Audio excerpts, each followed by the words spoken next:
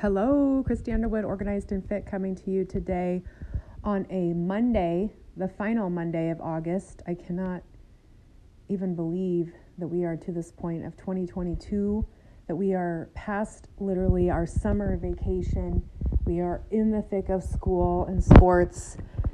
You guys, we only have one quarter left until we hit the last quarter of the year, which just completely blows my mind.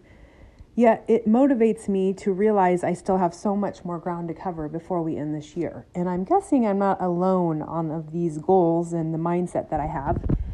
And as I had promised, I was going to do a 4-part sequence of how to get organized, motivated, and have a good start to the school year. And so we've already covered 2 weeks. Now we're into the 3rd episode. And today's topic is communication. So I got an amazing message here to tell you. I am not going to tell you anything in this episode that I don't think you probably already know. I wish I had some really profound, amazing quotes and some woo that would just wow you, but I actually don't. I actually just have some real basic, simple reminders of the importance of being communicative as we approach an organized mindset. So let me just tell you that one of the biggest keys to organized living, besides having an ability to organize and shift and move our mindset and have a equal amount of balance in our ebb and flow, is to communicate.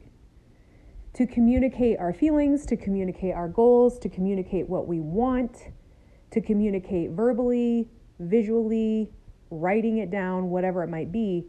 One of the biggest elements of being organized is communication. So today we're going to break down 4 ways of communication. Again, it's nothing profound, but I think it's just a really good reminder as we kick off this school year. Some of you, maybe you don't even have kids. Maybe you're grandparents. Maybe you are a single person. Whatever it is, no matter what, if you're seeking to get more organized and you're seeking to have more clarity and mental space, communication is one of the biggest things you can do.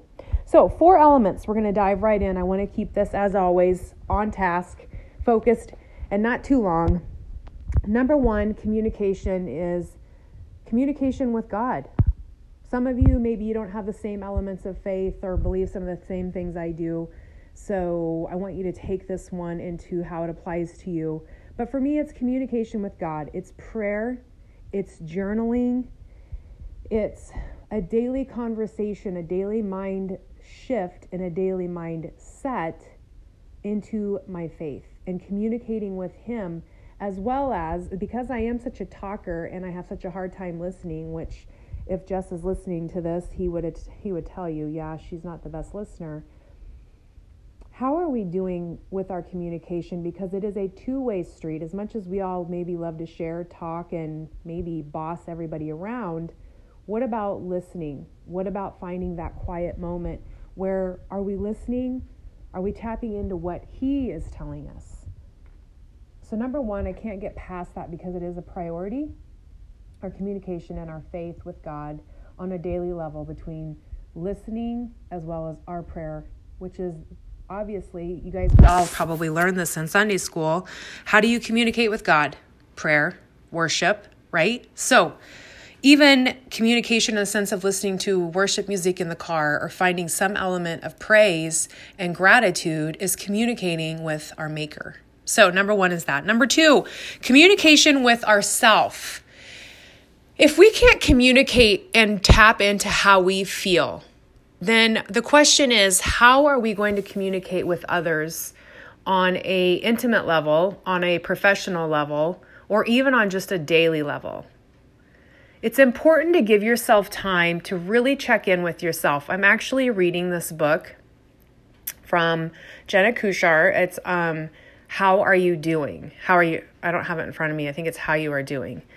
And it's kind of funny because way back, and I'm enjoying the book for what it's worth. There's some really good thoughts in there.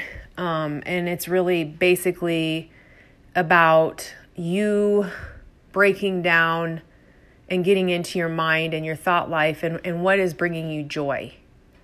And I think a lot of us in our lives are so busy, or our days are so hurried, that we never really stop to go, jeepers, when was the last time I felt happy? Or when was the last time I enjoyed this? Or when was the last time I did something that I absolutely love doing?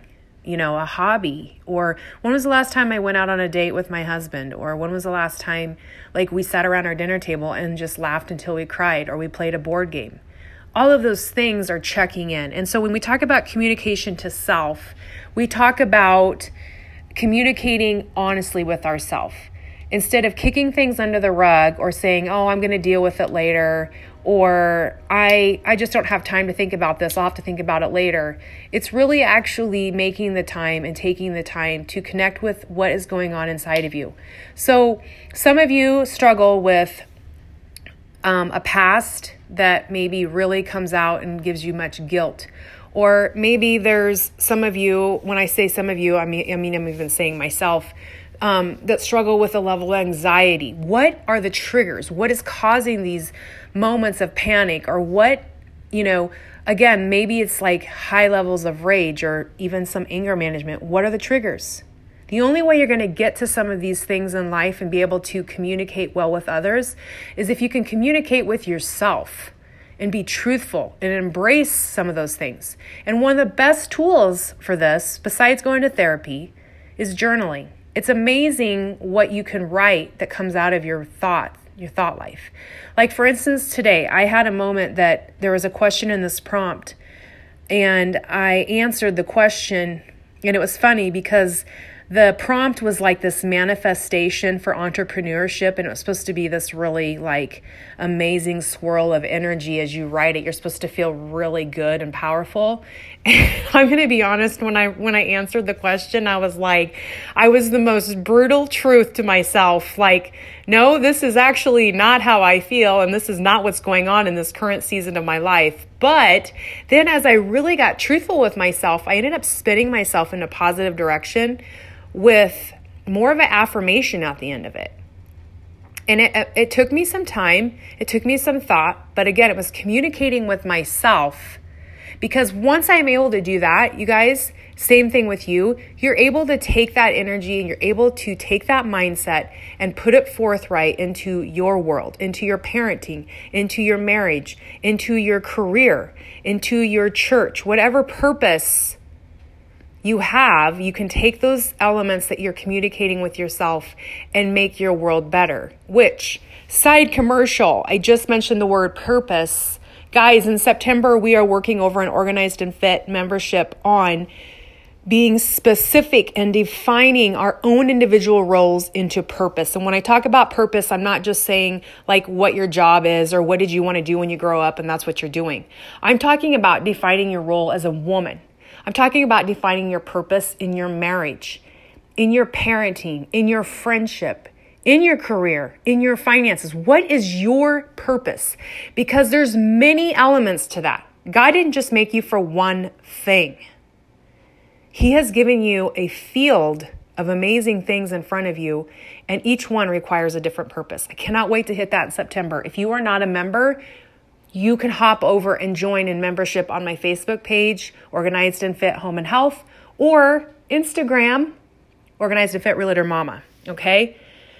Hop on there, become membership. September is going to be a powerhouse, I promise you. So back into this, talking about purpose and communicating with yourself. So number one, we talk about communication with God through our faith. Number two, how do we communicate with ourselves? Number three, communication in our family. Oh, I'm pretty sure that we could all write a book about this and the lack thereof. And what you said versus what you meant versus what was interpreted. Or maybe what we actually didn't say, but the look we gave, or the text we sent, or the tone we had it in, and all the way in the vicious circle, all the way from our kids to our spouse to our in-laws to our parents, whatever it might be, okay? Communication in our family.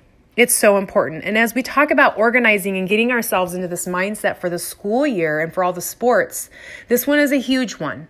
How can we communicate with our family better? And I wrote a note down as I was going through these today. And here's the thing. If you don't ask, then don't complain. If you don't becomes specific, then you're not going to get specific things. And I am guilty of this. And I think that even in our marriage or even me with the boys, if I don't communicate, okay, I need you to take your sweaty, stinky, dirty football practice clothes and put them down into the laundry room. Okay, I'm giving you an example. So yes, the child got the clothes, smelly clothes, to the laundry room. He threw them on the floor instead of in the specific basket. But if you recall, what I said was to the laundry room. I did not say in the specific basket. So when I went down there and I found him on the floor, he's like, you didn't tell me that. If you would have told me that, I would have put him in there. You guys, how many times, taking this example into a higher escalation of our relationships and our communication between who's taking what for lunch and who's taking this car and who's going to be home for dinner and who's going to church on Sunday and who has this practice after school and who needs this and who has these chores. You guys, communication in our family during this time is so crucial. It's not about being perfect. It's not about having the amazing app for it. It's simply getting the job done and being clear, concise, and specific. Even if it's a Post-it note, a text, we have to, especially as moms, be specific with what we're asking. If we don't ask for it, don't expect it. I think we often have these really crazy expectations in our households. And our people, your kids, my husband, your husband, anybody else living in your household at the time is just as busy as you are. So we have to make time to communicate with our family. As I said in the beginning, this is nothing profound, nothing amazing. I wish it was, but it's just the basics. And finally, number 4, communication in a visual sense. So I wanted to talk about that because I just mentioned it earlier in the other one about an app. So how do you and your family communicate? Do you have like a family text? Do you have the family Google Calendar? I've seen that app before, which looks, might I tell you, amazing. But for me to put the time in and then to teach my family and to actually use it would not work for us. But every family has a different dynamic, and every family are more technology savvy than others. And here's the deal. I don't care what you're using. Maybe it's a simple calendar. Maybe it's, like I said, a simple text. Maybe, I don't know. I'm thinking of other visuals, a chalkboard, a marker board, whatever it is. Visual communication is such a good one. It's basically like a note system. So, for me, sometimes I have to text the family and be like, we are picking you up at 3:00. Well, it was visual, right? Or I'm trying to think of some other things like these apps, there's different family apps. And I used to have one, I think it was called Cozy, that I had tried, and we just were not successful or consistent in it. But whatever it is, visual communication is an awesome way to keep things in your family organized, which is exactly what this podcast, this mindset is for you today. So wrapping it up, remember, communication is essential to organized living. And organized living is essential to a good kickoff to the school year in sports and homework and kids in college and kids that are married and kids that are home and between a husband and wife, and everybody's going 60 different directions and all of this chaos. But if we can organize and communicate it, how much easier will our ebb and flow of our family dynamics be? Not perfect, but progressive, right? So 1, communicate. How are you communicating with God? That's the first one. If we get that part right, everything else is going to fall into place. Truly, I believe that. 2, communicating with yourself. We also have high expectations of ourselves. And sometimes, you guys, we got to drop it down a notch. I know I said that, and you're probably like, did you just say that? I did. Because you know what? As much as I would love to be an overachiever, and I think we teach our kids to be that way, and it's a very stressful way of life, it's just not sustainable. So sometimes back it down a notch. Be truthful with yourself. It's okay to have a bad day. Just don't have a whole bad week. And don't rub it off on the rest of your family, right? Number 3, communication with your family. Be specific. Ask them for what you need in your family and vice versa.